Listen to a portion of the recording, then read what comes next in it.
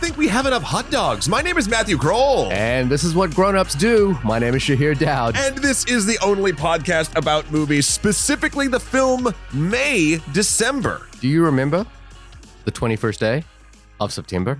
I remember a long December, and there's reason to believe that maybe this year will be better than the last. No, not at all. Is it not? It never is. Oh, It never will. well, It never is and never will be. I guess Mr. Jones himself Why am I lied such to me. a downer at the end of the year? We should be celebrating. It's coming up to Christmas. Yay. Yeah. Happy Hollandaise, everyone. It has been we'll address this for the people in the audience who perhaps work in the industry. Maybe write us in and tell us if your experience has been different. But it has been a slower year than usual. Yes, yeah. We have had two major strikes that have gone on, which has interrupted production on a lot of things. And I think the other factor is that inflation is very high in the United States. Interest rates are at about 7%. I am not an economist, by the way, but I would say if you have not been experiencing this phenomenon, but like right now, SNL did a sketch about this. Yeah, oh yeah. You go to the grocery store and it's like, oh my God, I just spent $50 on 2 apples. Yep. You know, and this will sound obnoxious, but like, you know, going to the cafe to get a coffee and a croissant is like, whoa, when did that become $15? Yeah, it's you know what not. I mean? It's What's the price of a banana really, yeah. Job? Let's see. I'm checking my notes here. Yes, it's becoming. What's the word? Yes, unsustainable. Yeah. So we'll see. We'll see. Look, I don't think corporate fuckery is going to change much. I don't know. The lives in this Todd Haynes movie, they looked like they were having a delightful time in Savannah. There was a lot of hot dogs on that barbecue, and I was like, cost of living's a little bit less there. Inflation might not have hit them so hard yet. I have no idea. I don't know if you can make that much money from pies. From pity pies. From penny pies. But how you doing, man? I'm okay. Yeah. This was I'd heard this movie was coming. Yeah. And I had completely forgotten about it. And then when you suggested, it's like, oh, yeah. That seems like a great thing. Well, the reason I suggested it was that a friend of the show, fellow podcast host of Other Men Need Help, reached out to me. He was coming up to the Museum of Moving Image, and he had a spare ticket to see May December with Todd Haynes in attendance. So I mooched as much as a mooch can mooch and said, yes, sure, I will be there. And so I want to say thanks to Mark for inviting me and hanging out and having coffee with me afterwards to discuss the movie. And so you got to see it with Todd Haynes in the audience? Not in the audience, but there was a Q&A afterwards with Todd Haynes and Christine Vachon and Pam Koffler, who I used to intern for. Really? Yeah, probably a decade ago. Did you say hi? I did not. This is the one I was reflecting upon this with Mark. Interning at that company. And again, I was like, you remember that Robert De Niro movie with Anne Hathaway called The Intern? Yeah, yeah. Where he's like a really old guy interning. Yep. That was me. Because I was like 30 years old when I started interning, and everyone else there was like 20 years old. Sure. But I just moved to New York and an opportunity came up to work for them. So I did. Like interning is not, I don't have like a one-to-one relationship or anything like that with those people. I certainly run errands for them and talk to them, but it's not like, I doubt very much they would remember me. Even though you were the older intern? I feel like if you have a gimmick, they remember you. You know, one of the gimmicks I had, because I was also a working graphic designer and had been for 10 years at that point. They had their Killer Films logo. And I was in the office one day and they were like, we need to update this. It wasn't them, by the way. And so I quickly banged out an animation for it in about half an hour. And they were, as I recall, it was well received. But I think there was like this air of like, who the fuck is this guy and why is he doing this? You know, like this is the kind of thing that they would outsource to somebody. Right. And it was like, and I was clearly doing it as like, hey, look, I can do things, guys. You know, put me to work. Yeah. And I don't think it was like, it was well received by the person who asked me to do it, or I said I could do it for. I don't think they used it, but then I noticed that the Killer Films logo here is updated now, and it is very close to what I did in like a half hour. So it's very, very similar. So I guess that's my lasting impact, is that I affected nothing. I met no one, and nobody remembers me. I mean, but that's the thing. Maybe they did remember. You should have gone. I think you should have gone up and said hello. I remember. Here's a funny side story. I remember. It's not NDA'd or anything now. But the Barbie movie came through, and I had to read and give notes on it. But at the time, they were trying to do. You remember in the Barbie movie when Barbie meets the older woman who invented Barbie? Yeah. They wanted to do that movie. So they were trying to figure out. Basically, it wasn't the Barbie movie as it exists right now. They were trying to do the Mattel story. Yep. And I had to read and give notes and thoughts on that as well. So I remember that very vividly. It was an interesting time. Interesting time back however many years ago. Yeah. Well, I'm a lot older, a lot hairier, a lot uglier. Wow. To talk about inflation of the bad things. Jeez. That is inflation. Yeah. Should we get to some emails? We've been backdating some emails recently, and I thought this was a good opportunity to catch up with them. You want to take the first one? I will as I take a sip of my coffee. All right, here we go. Steven writes us in. Steven says, saw the Marvels and thought, meh, if your sci-fi plot is stupider than Pacific Rim, then everything else has to be awesome as Pacific Rim, and it really wasn't. The Killer was kind of a similar thing. I don't care for a weak revenge plot, but everything else was solid, so I enjoyed it more, but still, meh. Now, just before we move forward, it's not really a spoiler for Nick Gold Wins, but there's something here. I don't know. It's not a spoiler. Skip 30 seconds if you don't want to hear about something about Next Goal Wins. Yeah. Next Goal Wins, sigh. I really wanted to like this. It had some really good biddies, but you know how in The Princess Bride, the grandfather, Peter Falk, stops reading the eel scene to take away the tension from the grandson, Fred Savage, is feeling? Well, Taika unironically does that in the final climax of the film. The one part of the film where they show not tell would have been ideal, although the world's longest halftime break, so all the main characters' backstories can be blurted out, just another meh for me. None of them are bad movies per se. I just feel like they could have been so much more. So we haven't done Nick Gold Wins. I don't think it's on our docket right now. No. And the reason it's not, I never like to, whenever we're discussing movies, I always go, well, if something's really being piled on, I don't want to join that conversation, like it's not that we'll do movies only that are good. It's just that when there's like a clear consensus on a movie, I often wonder, have we got something to say on it? And maybe, certainly if we saw the movie, we probably would be. But I saw there was an article that Vox had written immediately after Nick Gold Wins premiered at Toronto, I think. And I think the title of it, and again, apologies if this is inappropriate, but the title of it is Taika Even Trying Anymore? And I wasn't as big a fan of Jojo Rabbit, but he won the Oscar for that. And I really like Jojo Rabbit. Yeah. So, I think there is like this, it feels a lot like there's a downward trajectory in terms of the cultural stock that a person might have. And, that would be worth a conversation, I guess. But, I don't know. It didn't feel like Nick Gold Wins. It felt like the reviews and things that I were reading, it felt like the kind of thing where anything that had to be mined from it, positive or negative, had already been done so. And it's just sort of like, well, I probably would agree with 90% of these takes. So I'm very curious to see the original documentary, which I haven't seen. So I would be interested to see that. It's a shame you didn't love The Killer, but I reached out back to Steven and told him to check out, because it seemed, what I got from the Steven is that you're having like a bad movie run. And so I suggested two movies that you should try, which was The Holdovers and Anatomy of a Fall. I think those are two great movies that will take you out of the rut. So I hope that helps. Or the original Ninja Turtles. Yeah. Live action. I know I brought that up last week, but I just rewatched it. I rewatched it a couple of months ago. It is a delight. It is wonderful. It's very short. It's short and it holds like, for as silly and stupid as it is, it is very adult. Yeah. And, my big takeaway was the suits. The suits are so wonderful. And the way that they move in those suits. In fact, I actually, I Instagram posted something about Teenage Mutant Ninja Turtles when I watched it. And I think the guy who played Leonardo liked and retweeted or reposted my thing. I think his name is Mark Casso.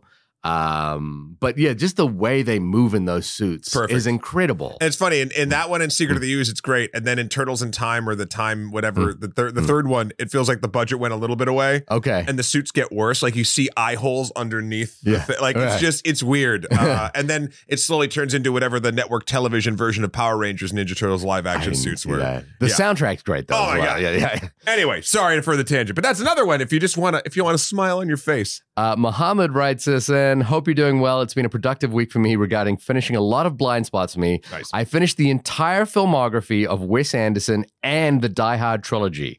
Now, just pointing out here, there is more than Die Hard films, but if this is where you stopped, Muhammad, just pretend that the rest of them don't exist. Yeah, just take a fire sale and you'll be fine. Seriously, Bruce Willis and John McTiernan, one of the best action director pairings of all time, in my opinion. And maybe it's controversial, but I think Die Hard 3 is just the best. Not controversial, Muhammad. I agree with your take there. I mean, Bruce Willis just rocks. I watched Mr. Anderson's films in reverse release order, so it was kind of fascinating to see his style sort of undeveloping as I worked my way through. I think Anderson is kind of like Michael Bay in the sense that from the very beginning, Anderson developed a signature style and just kept it. I got to say, before I saw these films, I thought his work came across as catering to pretentious hipster film bros. Whoa! You referring to me there? That's Yes. that personally. But this is definitely not the case. I really enjoyed his films, and I cannot wait to see what he's done next. P.S. I'd rather have you do Ghost in the Shell rather than Samurai Cop because holy hell, it's an abomination of a film. I'm guessing he's meaning the Scarlett Johansson. Wait, which one? Yeah, though? Did he say, because he says, because holy hell, it's an abomination of a film. Do you want us to do Ghost? He wants us to do Ghost in the Shell, then Samurai Cop, but which is the abomination? I'm pretty sure, Muhammad, write us back in. I'm pretty sure what he's trying to say, and I could be wrong here, is that the Scarlett Johansson Ghost in the Shell is an abomination. Is an abomination. But because he could also be saying, and I agree with you, but the other way is he could say Samurai Cop is so bad he doesn't want us to do it. Well, he requested us to do Samurai Cop for like okay. So birthday. if we're putting we're putting all the pieces together, I believe these Ghost in the Shell is the abomination. Just going back over this email, Die Hard 3 is superb. It's one of the best third parts in a trilogy. They should have stopped there.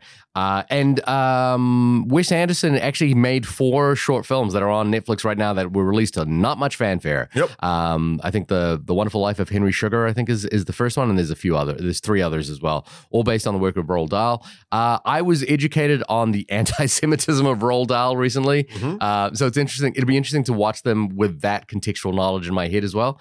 But also, Wes Anderson just 4 short films would probably be the equivalent of a feature. Look, he made you some content. He made me content, yeah. and I haven't sat down to watch it. I recall I sat down to start watching The Wonderful Life of Henry Sugar, and then there was something about it being a short film where I know I'd sat down very sort of haphazardly. I was like, oh, I'm just going to quickly watch this, and then it started, and I was like, this is wonderful.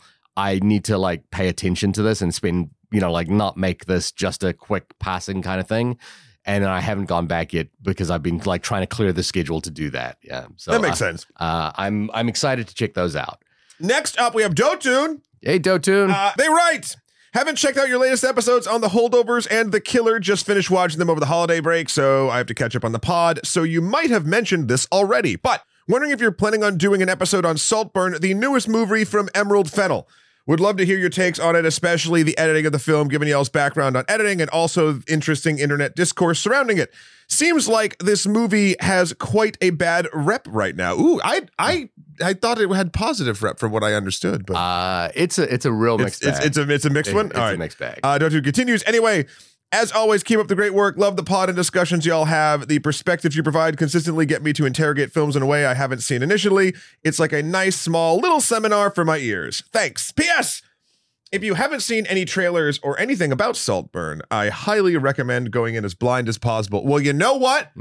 I haven't. Well, I've held off on Saltburn. It is on the docket, but it actually comes to streaming on December 22nd. So we circle back to that one. Here's the only spoiler thing I know about Saltburn. It's not a spoiler for the movie. It's just I haven't even seen the trailer. But the one piece I've seen is at the Lincoln Center Theater. There is a display case with a bunch of the costumes. Yep. On a faux tennis court.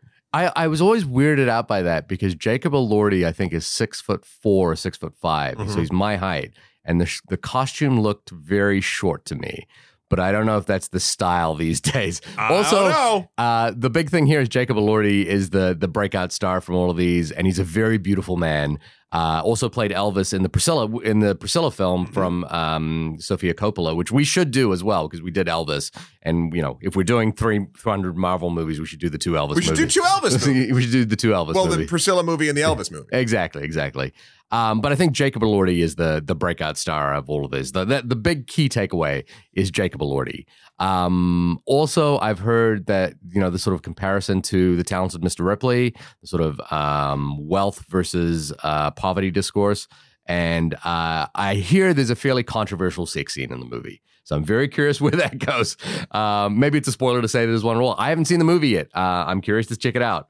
I also was not the biggest fan of Promising Young Woman from memory. I remember this. Yeah. So this will be an interesting follow-up conversation. I liked that movie too. Yeah, it's almost as if sometimes we disagree. We do disagree on a lot of things. I don't think we'll disagree on the next one because we've actually already action itemed this email. Oh my God! Which came to us from Paul. While I know you don't really do listener requests, how dare you, Paul? I do like to humbly inquire any interest in covering the newly released Godzilla -1. Beyond just wanting to hear a movie I enjoyed get talked about, Godzilla is a pretty significant cinematic icon. I think there's a pretty interesting discussion to be had in the contrasting this Japanese produced era with the American MonsterVerse kaiju, especially with the currently airing Apple TV tie-in show and the new film Godzilla X Kong right around the corner. Plus, while Topam has extensively covered franchises like Marvel, DC, Star Wars, The Matrix, and even the likes of the John Wicks and Jurassic World, cordially, no, leave this in, cordially. Okay, I was going to hit the marker to put an edit point. No. Shahir wants it. I want it. There seems to be a Godzilla-shaped hole in the catalog. Looking forward to whatever you guys have talked about. Well, Paul, we went on an adventure. We went on a date. So a triple date. Date. So we were out at a holiday party for an old show that we worked on forever ago, which we were kind enough to be invited to. Shout out to Annie, who mooching as hard as we can mooch. But we just got to see a lot of folks that we hadn't seen in forever, and it was just an absolute delight. And then I think around 10 o'clock, 9:30, 10 o'clock rolled around. We'd been there for a few hours. And Shahir and myself and a friend of the show, Nick Parker, were talking, and we were talking about doing Godzilla due to due to Paul's email. Paul, you're not the only one. And due to a few other folks requesting Godzilla quite hard. So we looked up on our phones. We're like, well, there is one 40 blocks away playing at 10:30, which we could get to. Yeah. And so we walked there. We walked 40 blocks. We stopped for a Paris baguette. We stopped. Yeah. We did the most touristy walk for people that have lived in the city easily over 15 years or whatever it's been. But we took pictures in Times Square. We were a little bit tipsy. We were running around like psychopaths. Then we went to go see Godzilla. So that will be next week's. Yeah, we did see Godzilla -1. We're excited to talk about it. Thank you again for requesting it. Again, Paul, you weren't the only one. There were a few people that reached out to us. Godzilla -1 has a very short theatrical one, so we had to jump in on the opportunity when we saw it. And we're excited to talk about it next week. Everyone, thank you so much for your emails.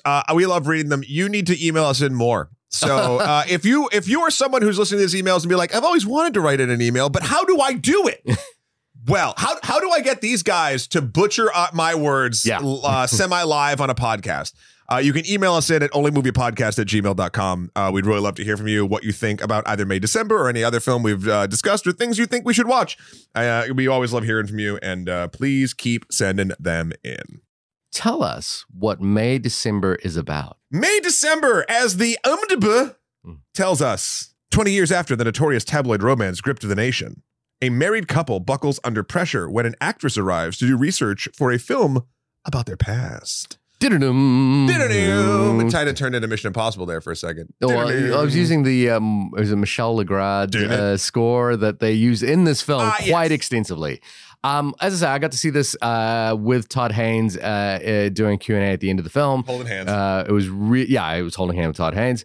I do remember, by the way, just speaking of listener emails, we got a request many years ago. I believe it was from Laura in Australia to do Carol, Todd Haynes' film. And I know that's the Todd Haynes movie that we need to see. As far as Todd Haynes goes, it was funny. Both Mark Pagan and I had the sort of similar history, which is that we saw Poison and Safe in college and the Karen Carpenter story. But then hadn't really kept up with Todd Haynes, even though, like, as I say, I was working in a company which was producing his films at the time. They were making Far From Heaven at the time that I was there, or Mildred Pierce, one of the two. I have a confession. You haven't seen a single Todd Haynes movie? I haven't seen before this one. I've not seen a single Todd Haynes movie. And I've known the name, and I could actually pick him out of a lineup. Like, I just know what he looks like for some reason. And I was trying to figure out why. Maybe it was back in the Carol discussions. Yeah. Like, but I don't know. I caught up with, it was, again, this was part of the conversation with Mark Vergan. I'm recounting my coffee date. But essentially, we talked about the fact that I just love procedurals. I love, like, paperwork movies. I love, like, movies about lawyers trying to figure things out. I love, journalist movies. And Todd Haynes' last movie was Dark Waters, about a lawyer trying to unravel the DuPont scandal, the DuPont Teflon scandal, with Mark Ruffalo. And so I did catch up on that over the weekend as well, just to kind of, like, backtrack. I started on Carol, but we had to see Godzilla -1, and I was like, Carol, kind of like the Wes Anderson thing, was like, I need to make time for this. I need to, like, sit down and soak in this, because it's also based on a Patricia Highsmith novel, and I love Patricia Highsmith. The other Todd Haynes movie I have seen is I'm Not There and Velvet Goldmine. So I like aware of his work, but he is a major New York figure as well, major New York filmmaker.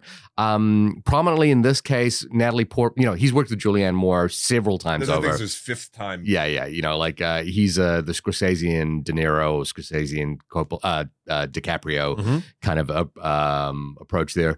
But, he mentioned in the Q&A that Natalie Portman had reached out and they were trying to find a project to work together, which is, gives some indication of the caliber of work that he produces, particularly for women in lead roles. The Cate Blanchett and Carol, I believe was she nominated? She may have been nominated for that role. I believe so. Julianne Moore I believe was nominated. Actually, you know what? My Oscar knowledge I have a lot of knowledge related to movies off the top of the hat.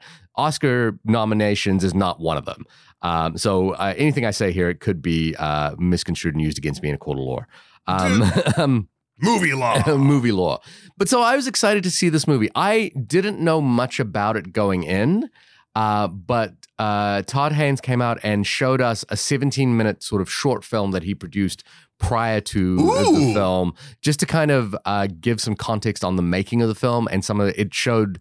It was a short film that I think was done for the Centre Pompidou in France, because they were doing a retrospective of his work. So it had like elements of some notes that he'd been keeping, photograph journals, like extended sequences from the film that they had filmed that were not part of the movie. Mm-hmm. I believe if you go to the Museum of Moving Image right now, they're doing a full retrospective of Todd Haynes' work. Izzy from Be Kind Rewind, friend of the show, she was posting a bunch of just Instagram stories about that, which made me want to go down there because we're so dang close. Yeah, I know. We should spend more time there. But what I didn't really know until I saw that short film was that this was based on the Mary Kate Letourneau story. Mary Kay Letourneau story, and the Vili Filiponga. Actually, I'm going to butcher that name as well. Mm-hmm. I'm really bad with names, guys. Just get used to it. Which is a story I had. Fulalo. Yeah. I remember it because he was a Pacific Islander. Yep. And if you don't remember that story, this is the story of a woman. A 36-year-old woman who had an affair with her elementary school. Is it elementary school? Yeah, 6th grade. Yeah, sixth grade. I guess that's elementary. Yeah, school? As it's mentioned in this film. School? I don't fucking know. 11 or 13. 11, some young.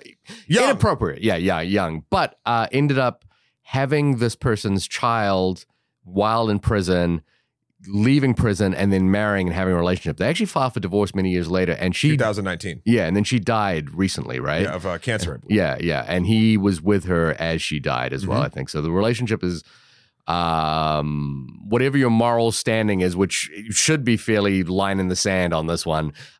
There's a complicated history to this relationship because it actually continued beyond the scope of the legality of it. That's about as much. I only picked that up because there's one key photo from that relationship that was in the photo books that Todd Haynes presented. And it's this image that I didn't realize that it burnt itself into my brain until I saw it again. And I was like, oh yeah, I remember that. And I remember reading that story, and it was like, it was a weird story, but there's this image of him holding, embracing her. And she has this sort of like, she looks like a young teenager looking up at her lover, you know, and you kind of have to like step back and go, that kid's only 16 and she's like 37 or 40.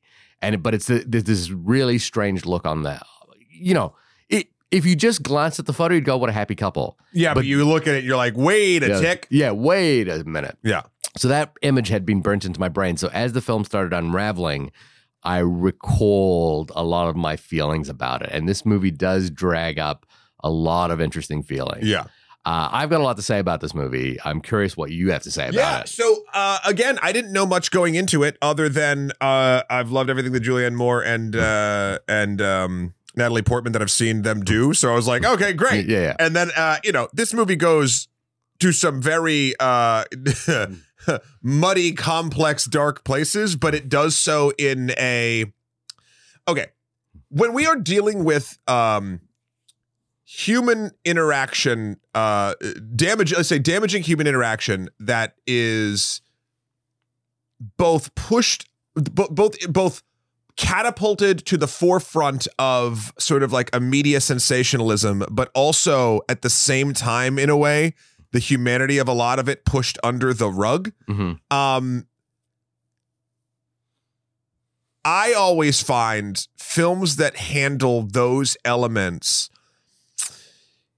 in the sort of most undertoned ways possible, the most effective. I'm going to make a terrible analogy, but I don't really know else. I was thinking about this the other day after I'd watched it.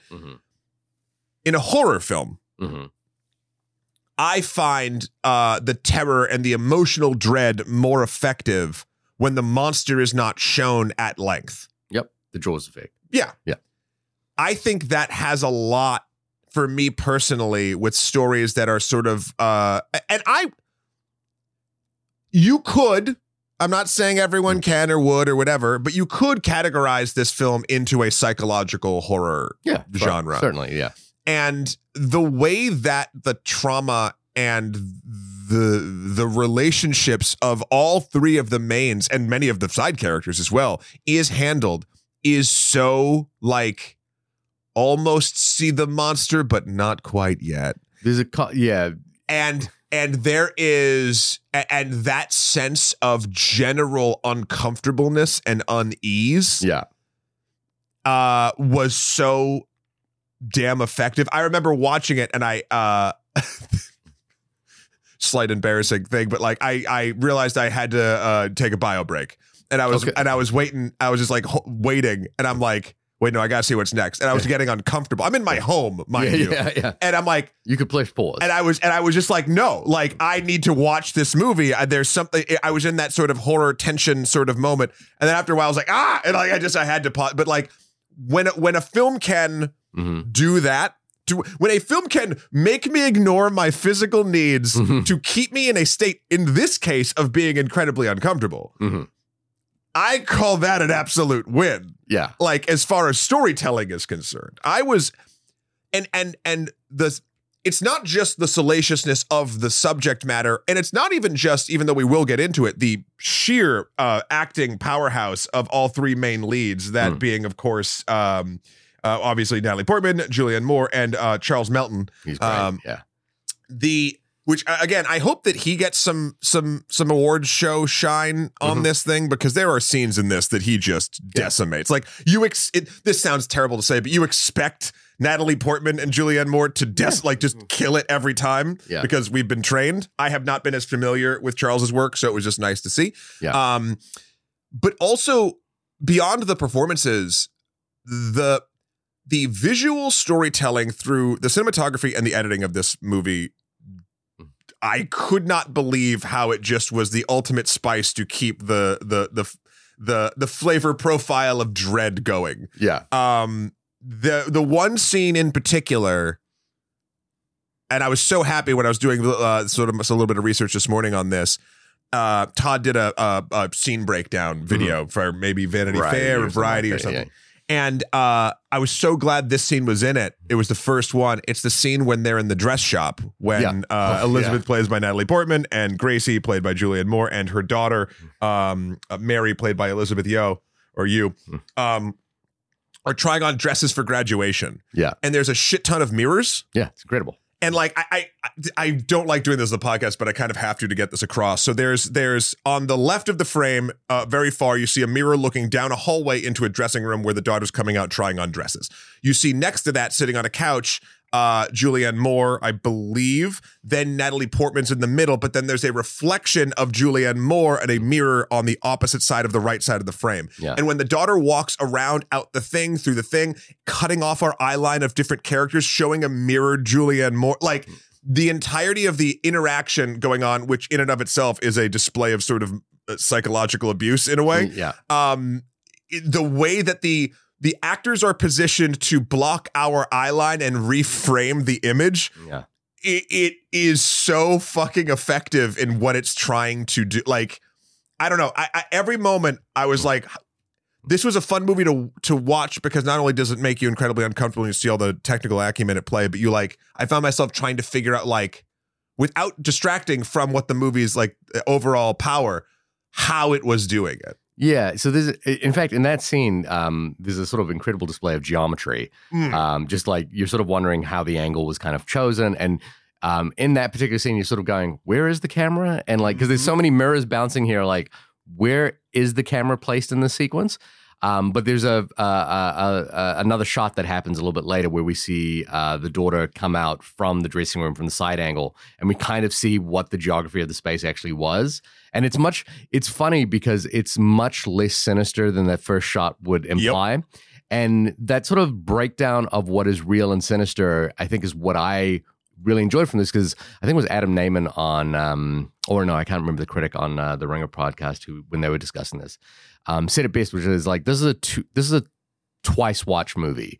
Yeah. Like it plays, and I saw it in an audience, and that hot dog line, huge laugh in the audience. Every time the music kind of plays in a sort of way, brings a laugh until it doesn't. Yep. And the funny thing is that the second time you watch it, it plays as a straight thriller. Like the hot dog moment plays much more sinister the second time around when you realize what her role is in this family, and the lengths at which she has kind of manipulated or kind of put a stranglehold on the family. Because she is the matriarch of the family, but she is also the person, like right from the very first scene that we see her, she tells Joe like how many drinks he's having, what he needs to do, get the bugs out of the house, kind of thing. Like she has put a stranglehold on this life, and it's a life that, oddly though, that she's created. And I think the first time I watched it, we get to the end, the conclusion of the movie, and there's sort of like a little bit of a ham-fisted who was really the power player in this conversation, in this entire scenario between her and Natalie Portman, a kind of Ingmar Bergman's persona sort of melding of the two characters, but who's really in charge. And I kind of, in the first instance, I wasn't sure what the movie was trying to get at there, because I didn't feel like it really worked for me. But the second time I watched it, where it was a pure thriller, and I was very aware of what Julianne Moore's character was doing throughout, it became a much more pointed kind of line, which is that, so there's a revelation that it's not really a revelation, but that Julianne Moore's character, Gracie, has a real finger on the pulse of what everyone's opinions of her is. Yes. And even to the extent knows what people are talking about. Like she says at the beginning of the film, I just try to put all of this out of my life. I try not to think about it. We're just living our lives now. We're a family. But she has a real uncanny sense of what every part of the situation is. And that plays entirely counterintuitive to the sort of, aw shucks, I just fell in love kind of thing about him. And that plays also much more tragically to the final scenes of Joe, where he watches his kids in graduation and realizes this is the life that he never had himself. And I think as a sort of underlying tragedy about like a fairly functional, like family living in a society that, obviously they've moved on from this, but they still get parcels of shit in the mail. Yep. It's a really deftly observed, examination of like the way this family needs to have this stirred up, and the way that Hollywood comes in and stirs it up. I did a little bit of back research. There was a TV movie made about this, and I think it was Penelope Ann Miller was the actress at the time. Oh, okay. I don't think she would have gone and talked to Letourneau at the time. Maybe she did. I don't know. Who knows? Who knows? But I think this conceit, like, there's a thing about this, which is that there is like a meta conceit on top of this, which is that Natalie Portman's character, Elizabeth, is kind of coming and doing like the investigative journalism thing, which is really, I'm not sure I buy it entirely, but it's a really good way to kind of like uncover the layers of control that these characters have placed upon their lives. Something I was interested in, speaking of control and between Natalie and Gracie. Yeah. So something that we're never, I don't believe so, correct me if I'm wrong, we're never told explicitly the deal of why we know why she's there, why Elizabeth's there, but never the deal as to what got her there. So like, for instance, we see that the family seems to be doing well financially. We brought that up kind of earlier. We made the joke about the pies. Yeah. But then we also hear that like a lot of people orders are just like almost like pity orders, and then like someone cancels and she freaks out harder than she probably should, and yada yada yada. Yeah. It's a real red flag moment. Yeah. And but so then it always got me wondering when I was thinking about the power dynamics between these two characters, why did Gracie allow this? Now you could go that she's so in her own world and her own sort of delusions or mental illness herself that she believes that if people find out the real her, then everything would be fine, like people would understand it better. And so of course she'd invite this actress in who's going to play her because that'll help get her story across. Yeah. The ending that you've alluded to where it's kind of, you realize she knows more than she's letting on, would probably lead me against believing that overall, but who knows? So I was wondering, and I see why Todd might have left this sort of fact out, because it might have made it more clear, and the more clear this movie is, maybe the less emotionally effective it would be. Mm-hmm. But I was wondering what the monetary relationship between the movie studio sending Elizabeth out there and Gracie was. Like, was Gracie getting paid to have Elizabeth be there? And how bad did her family need that money? And again, that's an angle that the movie does not really cover. Yeah. But when I was questioning power dynamic, and maybe that's even a less interesting thing. Yeah. That was always sort of what came up. And I was like, well, I can't really judge the power dynamic at all because I don't know that large outside factor. I think it would be safe to assume that Gracie is probably receiving some kind of life rights payment for the fact that the movie's being made. And if we look at the real person, this was not someone who shied away from 60-minute interviews and that sort of thing. Mm-hmm. And in fact, there's a great moment in this film which is basically taken from a 60 Minutes interview. That's right. Yeah. Who's the boss? Who's the boss? Who was the boss? Who was the boss? Tony Danza. Tony Danza, as we all know, was the boss. He was maybe it was Angela. Yeah. Was it the shower curtain scene that was like the shower? Yeah. They were definitely. Was she the boss? He was the boss. I don't know. We don't know. We don't know. We don't know. Mona was technically the boss. Yeah. There's 3 seasons of this, right? Yeah. How many seasons? No, there was actually. How many seasons of Who's the Boss was I'll be there? on in a second. Continue. Yeah. Okay. And so I think it's safe to assume that there is a financial transaction there. But I don't think it would be safe to assume, just in understanding the way this works, that there is any financial transaction between Elizabeth and Gracie. No, not them particular, but the studio and Gracie. Yeah, definitely she would have received some sort of life royalty payments. But I think what's more interesting is that she believes that by doing this, her name will be cleared or her story will get out. And there's a reality to this, which is that she was a 37-year-old teacher who slept with an 11-year-old boy. I think in this movie she was 36 and he was 13. But I know that the ages it doesn't really matter because there are multiple scenes in this film. So Joe, for example, is a X-ray tech, or he's a doctor, or he's a nurse, or we're not exactly sure. He's in the medical field, and he's showing a broken hand of a young boy who was 11 or 12. And Elizabeth puts her hands up to him, to that broken hand, and says, "He's so small." And you know, like, there is constantly this like very subtle underplay of what is this relationship and how did that relationship work? So, for example, Elizabeth goes to the school to talk to them about acting.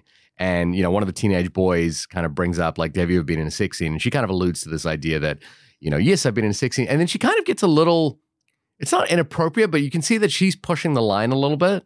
And he asks her a follow-up question, and like she says his name, Cameron, kind of in a sort of not seductive way, but like in a way that like you can tell that the inner gears of her brain are starting to wonder, what does it take for me, a 37-year-old woman, to cross the line with this person? And it's like she obviously doesn't do that, but she's constantly like thinking about that. Elizabeth's character in this movie, Natalie Portman, could be. She's an emotional vampire. She's an emotional vampire. Yeah. But it's funny. This is sort of it. And I don't think this movie goes. Maybe there's allusions to this. It is a bit of a societal commentary. Mm-hmm. So we rightfully should look at Gracie and be like, what the fuck? Yeah. And harsh judgments on the sexual abuse and the psychological abuse and it's a lot. Yeah. You look at Elizabeth, who, again, you could look at moral gray zones of profiting off of that story or doing whatever. The moral gray zones are where this is most interesting. Yeah. But she is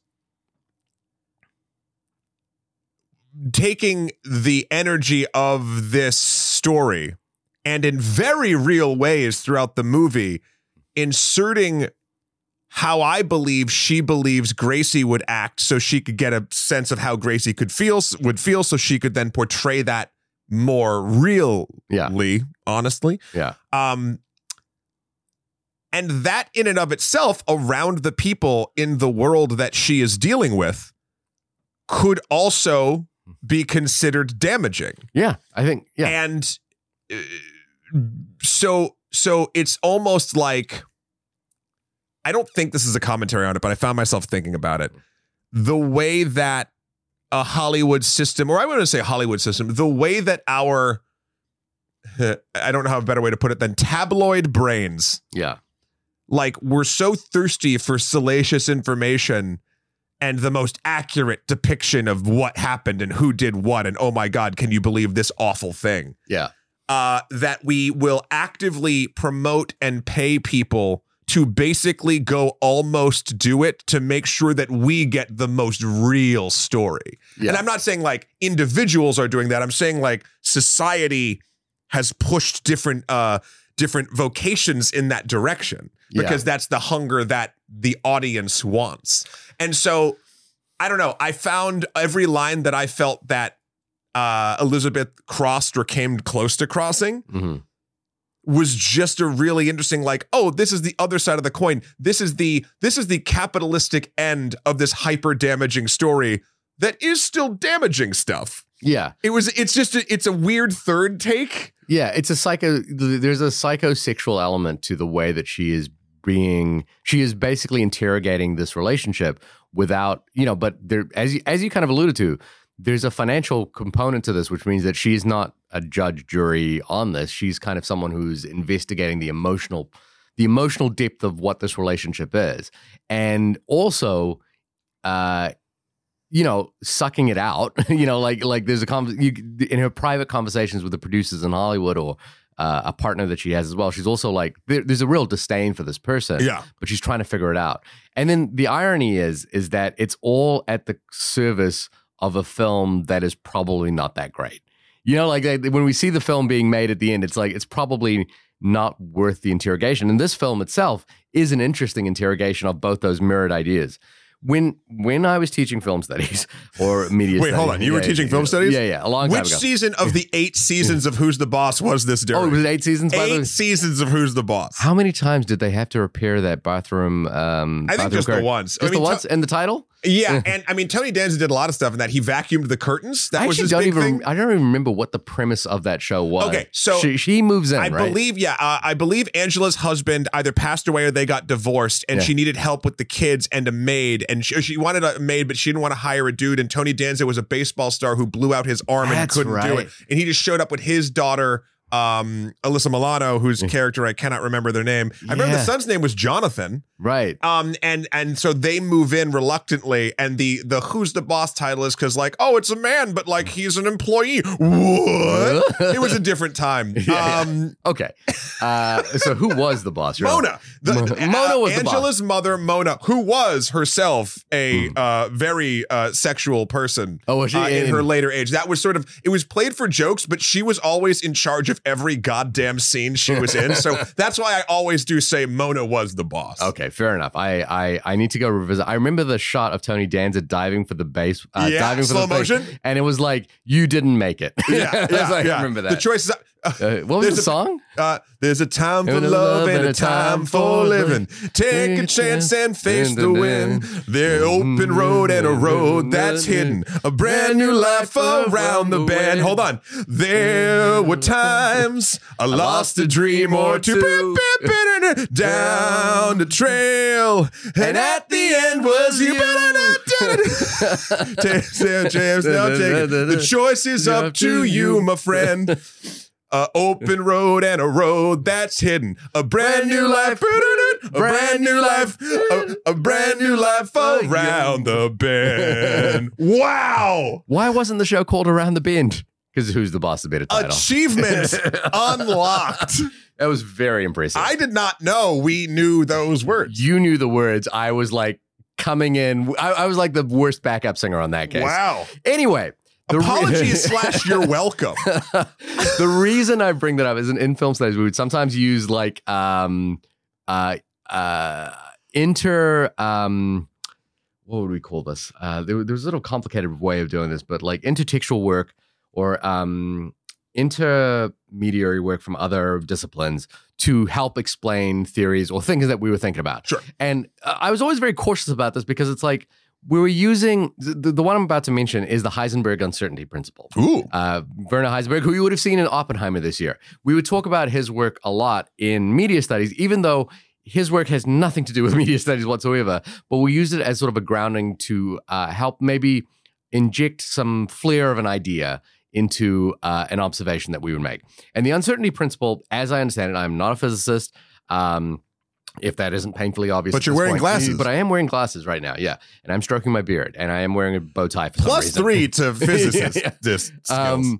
But the uncertainty principle basically came down to this idea in quantum theory, which is that you couldn't measure the mass and size of a particle accurately because the actual act of measuring it affected the size of it. Right. And so the way we would apply that idea in this movie is that Elizabeth can't quite interrogate the idea of what Gracie and her family is because her presence actually affects change within that world as well. Yeah. So, and you see it sort of manifest itself in really interesting ways. Like when she goes to the pet store, and she looks for the corner which they would have like been caught in.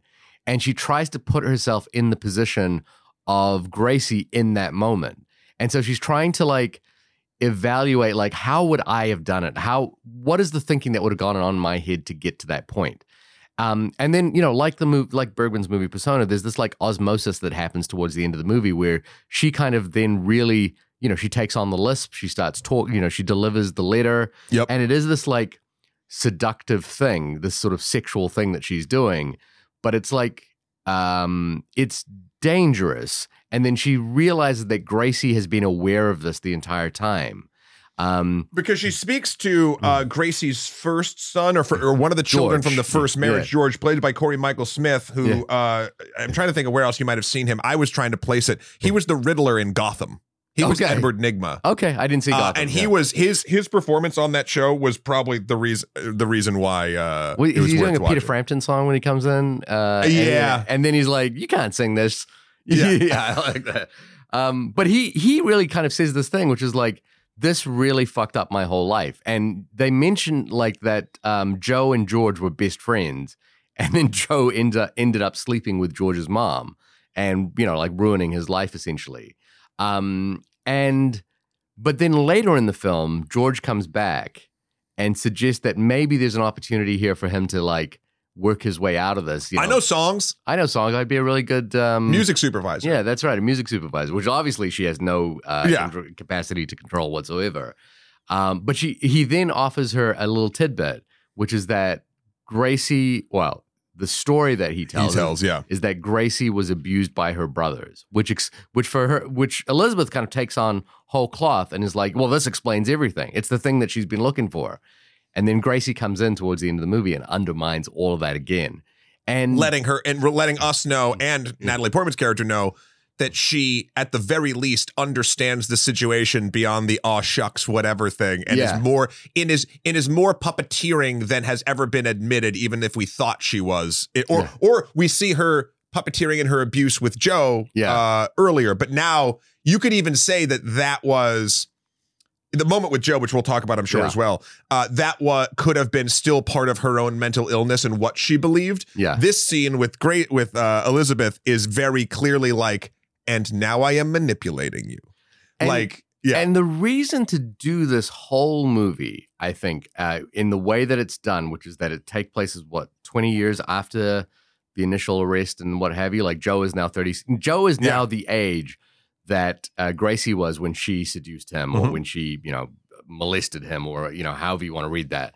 And the reason to do this entire movie is a little sequence where it's sort of a series of sequences where he gets up in the morning, his pupae has become a butterfly, he releases it, and then his daughter and the rest of his kids come downstairs to have breakfast, and he starts serving them breakfast. And later on, he then watches them graduating from high school. And the weight that is being carried on his shoulders in those sequences, I think, are the reason to do this movie. Yeah. Like, it's incredible that the sort of profound realization that he's having, which is that his kids are a little bit older now than he was when he went through this, but he's realizing that they are now living a life that he didn't have. And the reason he didn't have it was because of Gracie.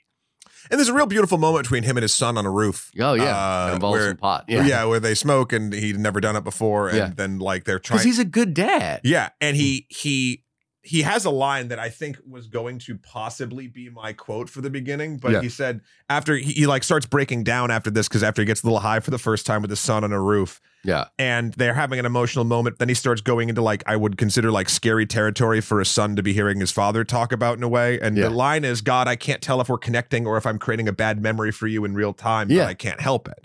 Because the movie is operating on so many layers of what is the event, and then what is the story we create about the event? Yeah. Because think about it from the kids' perspective too. Their whole existence is based on a damaging, at best, cultural taboo, and at worst, one of your parents straight up molesting and abusing the other one. Yeah, and everyone knows it. And now there's an actor coming to play a movie and going to your fucking graduation dinner. There's almost a sort of I love the film Caché by Michael Haneke, Hidden, where the kids are far more aware of the reality of what's going on and don't want to be involved with us any longer. The kids are ready to go to college and leave, and they know that they will leave their dad behind in the situation. It's an empty nest.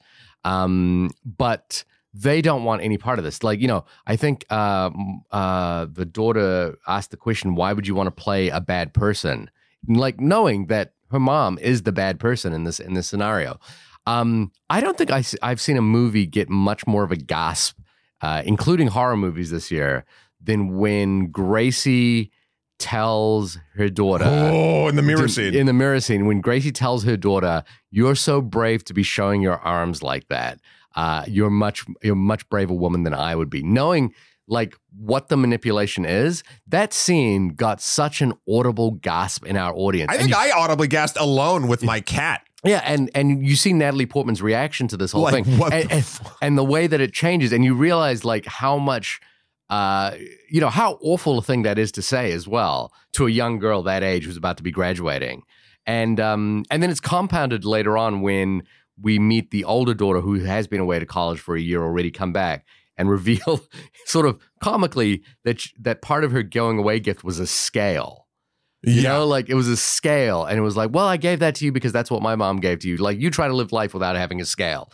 And there's this really complicated series of abuses that are going on that are very subtle, but like, will impact these kids for the rest of their lives. And they know it and they want to get away from it. Mm-hmm. And I know they want to get away from it. And like the town wants to get away from it. Nobody's ordering her pies anymore. Yeah. Like there's, and this is what Haynes is good at. Which is that the surface of manners belies a kind of horror underneath it, and like a kind of really profound horror underneath it. And the fact that we're adding an actress on top of this with a movie that's being made on top of that, which like taps into the tabloid nature of it, really just really effective work. Yeah. There. The last thing I want to bring up, I keep saying the mirror scene, and I mean the dress shopping scene. Yeah, There is another very prominent mirror scene where Natalie Portman is learning how to do, Elizabeth is learning how to do Gracie's makeup, and Gracie's working through it, and they're like, there's great eyeline work, there's, whatever. Natalie Portman directly spikes the camera while Julianne Moore has like an eye line off to where I believe Elizabeth would be. It's like so she's looking at Elizabeth, but Elizabeth is looking right at us. Yeah. So presumably at herself. Yeah. And there's a moment of like sort of like psychosexual tension between the two of them as they start facing each other and whatever. And at first I was like, when I was watching, I was like, this is weird. Yeah. Like, this doesn't feel like at all what these characters would do, because like that's not Gracie's MO. Like there's no like whatever. And then after thinking about it for like a day and rewatching that scene, I actually really get it, because Gracie, for all of her mental illness and faults and abuse that she displays and puts onto other people, in her mind, like most great villains, she doesn't think she did anything of course wrong. Not. No, yeah. And she'll manipulate everyone to get them to that point. So I would say she's a bit of a narcissist. Yeah. Right? Delusional. Yeah. A lot of other things, but a narcissist as well. So now she starts looking at Elizabeth while they're putting on makeup together, and like there's almost like a longing that both of them show each other, but for different reasons. At first you're like, are these two just gonna like what's going on? Yeah. But like Gracie is, I'm using this very wrong, like falling in love with Elizabeth because Elizabeth is now embodying Gracie. Yeah. So that's that version. side of it. Yeah.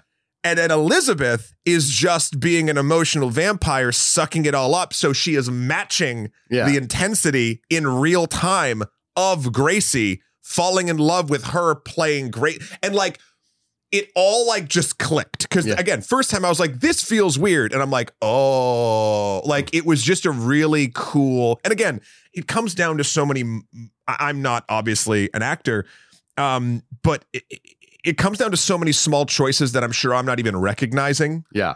To pull off subtlety like this. Yeah. And then obviously filmmakers and a cinematographer, everyone that can like actually capture that and make sure that you're like getting every little tiny morsel, even the ones you don't see, consciously. What did you think of the music? Here's the truth of it. Yeah. You were humming the tune. I don't remember it. Right. But it's so prominent. But it is. Yeah. I remember there was music. Yeah. But I think this isn't a complaint. I think it was so effective for what it was doing emotionally that I didn't even pay attention to. It probably led me on a journey. It was probably very well tracked out. Yeah. But I never stopped to focus on the music. It's so funny because for me, I had kind of an opposite reaction, which is the music was kind of on top of the movie in a way that was distracting, but also pointed. Like it was meant to be on top of the movie. Like that scene, I don't think we have enough hot dogs, and the music is playing this sort of almost sinister tune is hilarious. But then, as I mentioned, the second time around, it was much more of a thriller kind of. It felt much more like a thriller. Haynes mentioned that track actually came from another movie called The Go-Between, which is a 1971 Joseph Losey film. I haven't seen it, but I watched the trailer for it last night, and it has that kind of music. Oh, does it? Yeah, and it's the same composer. And it's really interesting to see, I guess, the way Haynes understands artifice. Okay. And how to, the movie has this kind of like glossy melodrama. He's obviously, influenced by Douglas Sirk. Someone asked a question about Douglas Sirk in the Q&A as well. So thinking about a film like Imitation of Life or All That Heaven Allows. But it's really uncanny, like in a modern context, to create a movie with such a level of artificiality on top of it, when it is a movie also about the way in which the way in which people create their own mythologies. Yeah. And that's what, and, you know, so when I think about that photo, that original photo of Mary Kay Letourneau, you know, where she's got this look on her face, which is, again, you know, you look at it the first time and it's like, it's a beautiful, you look at it and go, oh, that's a woman clearly in love. And then you look at the photo and you're like, wait, what is the situation here? And all of the interviews with her are kind of like that, where they, I want to show you the photo, by the way, just perfect for an audio medium. Yeah. I just want you to see the photo. Okay. Just so you can like, yeah, I've seen that. Yeah. In the research, there's just something. There's this photo, you know, where she is just looking at him so lovingly, but you realize he is a child, like a child. Yeah. And not that any degree of this is excusable at all, by the way. But it's just this like profoundly complicated photo to look at, that creates more questions. Sure. And I think and what's great is the movie doesn't ever tap into kind of the salacious nature of it, and instead makes the film explore that kind of moral gray area in like really interesting ways. And as I say, it's a two for movie. You know, you got to watch it twice. You got to really engage with it twice. It's interesting. We keep talking about Elizabeth almost crossing a line. She kind of does cross a line. Elizabeth crosses the line?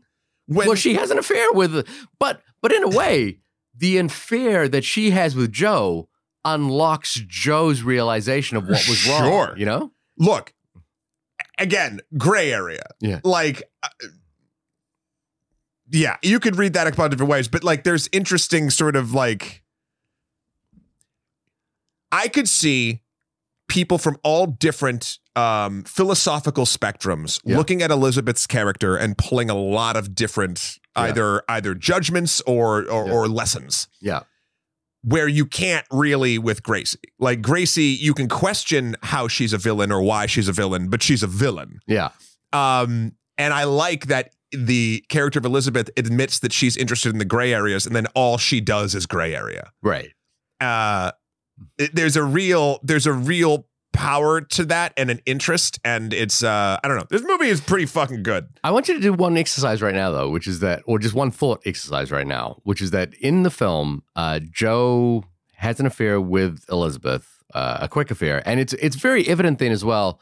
He still embodies a child, like he's kind of been trapped in stasis, and you can kind of see it in the case of this affair, which is that like he doesn't know how to respond to this at the end, and she says this is just what adults do, or this is what grown-ups do, and he's like basically lived a kind of chaste life, even though at one point Gracie says he's had more lovers than I have. Yeah, well, there's another coping mechanism or a lie or whatever. But they get into this conversation, and she basically says, you know, like, this is the way we explore stories, and he's like, stories? This is my life. Mm-hmm. The exercise I want to think about now is that we've got a film here which kind of which like extrapolates the layer of a true story into a fictional movie and adds a third layer of a character who's investigating that story and creating a story around it. The thought exercise to have right now is to think about the Vili Falau and think about how this is dredging up more in his actual life. So now this person who has children, who's probably the memory of what's happened has long since gone since she died of cancer, is now having this all brought back again. And now you and I are engaging in a conversation that is about this person's life that we probably wouldn't have had a conversation about a year ago. Right. And I think, the movie is that invitation to allow us into thinking about, okay, you're going to have this conversation. Think about the layer of conversation that's happening above it, where we are crafting a narrative around somebody's life. Sure. And that narrative could be 180 degrees wrong. Well, it kind of goes back to my original point of like the commoditization of the story. Yeah. And I say not just this story, but the story in the general sense of whenever anything is based on, I mean, it's funny, either based on actual events or a script or like whatever. And there's all different levels. There's literal gray area to everything. Yeah. Like, we as a society are really good at, and many times rightfully so, condemning people. Yeah. But then we are creating the narrative ourselves. Then we as a society are like, oh, but like, this is like crazy interesting too. So like maybe we should make like a movie about it. Yeah, of course. And like that's a weird. If you look at it in a baseline context, a very contradictory element of human nature. Right. We love judgment. Oh yeah. And then we love looking over the line at whatever judgment we made and chatting about it. We're never going to not stop at the car crash. You know, we're never not going to slow down past the car crash. Rubbernecking is a thing. Yeah. Anyway, this has been the only podcast about the film May December.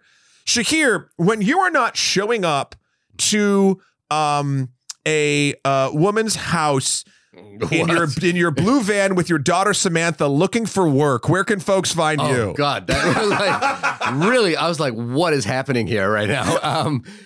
Yeah, I am the boss at my website www.shahirdaud.com. Actually, go to my website. I think it's down because my Bluehost subscription has don't take over my website, by the way.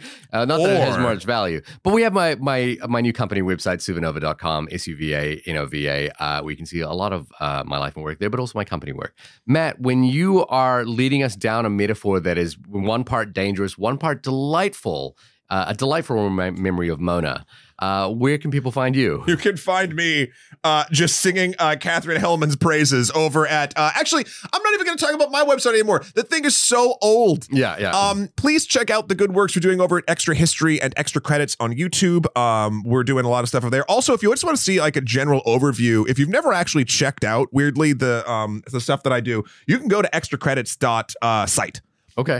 And that is a good place to find out all the stuff we're doing. You can get linked to all the shows and all that stuff. It's quite good over there. And yeah, if you want to talk to me, Emperor MSK on Twitter, Skeletor, the number 4, Piarizi on Instagram, or PSN. You want to play some, actually, there's coming out in January. Yeah. Shahir. Remember Last of Us and Last of Us 2? Yes. How could I forget them? So they're doing, which is questionable, Last of Us 2 Remastered, which is pretty, it came out like 3 years ago. I have not played it. Yeah. The new version has a roguelite mode. Okay. Which means it's basically like a procedurally generated different buffs and negative things, but like see how far you can get. Okay. And the combat in that game is very, very good. The story obviously takes precedent, but I'm really interested to see how they turn that into a roguelite mechanic, because we're doing an episode on Are Roguelites the New RPG? Like, RPG elements in games are now tacked onto literally almost every game. Spider-Man has a talent tree, and you level up, etc. And that was when designers discovered that there could be engagement put into that, it kind of tacked it onto everything. Yeah. Roguelite is sort of the next version of that, where you can kind of make a game with a small amount of assets go on for a very long time. Yeah, forever. So I don't know. I'm just fascinated about that. That episode's coming out in a couple weeks. Yeah, next week, like we said, Godzilla -1. Yeah.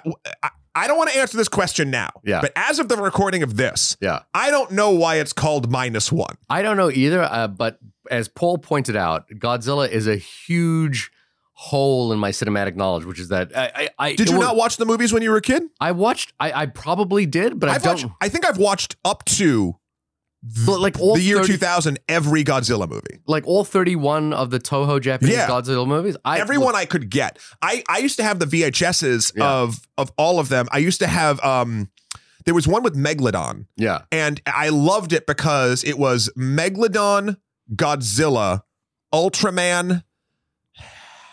I can't remember. And there was one other like rock-based, almost like armadillo-looking monster. And that was the one that I just burnt in my goddamn VCR. Like it got to the point where you couldn't actually see what was going on because I watched it so many times. I vaguely remember watching the Godzilla movies as a kid, but not in a continuum. And then the Roland Emmerich film came out, and that's when I fell off. Yeah, the Gareth Edwards film recently as well, but I have not watched Godzilla vs. Kong. The thing that I've just been loving that has resurfaced since Godzilla is the Godzilla flying kick. Yeah. Have you seen the I know Godzilla the Godzilla flying kick. Yeah, the Godzilla flying kick is incredible. I don't know a lot about Godzilla, so I would say that -1 has something to do with the continuity of spectrum of the titles as they exist right now. That's my guess. Sure. But let's talk about it. Yeah. A highly praised movie. If you're hearing this and it's still available to you to go see in a theater, we do wholeheartedly recommend going it's not. it. It's definitely worth your time. Yeah. There's a lot to mine from it. We're going to do a whole episode on it. So Steven please. Spielberg just called it one of the pinnacles of filmmaking. It feels real Spielbergy. He just said it was one of the pinnacles of filmmaking. Oh man, So, yeah. and he's the boss. He if anyone's the boss, it's Steven Spielberg. Yeah. All right. And is Martin Scorsese Mona? Yeah, I like that. I like that a lot. Yeah. Who's Alyssa Milano in this? Oh gosh, Taika Waititi. I have no idea. yeah. All right, we'll talk to you next week, everybody. Bye, everyone. Bye.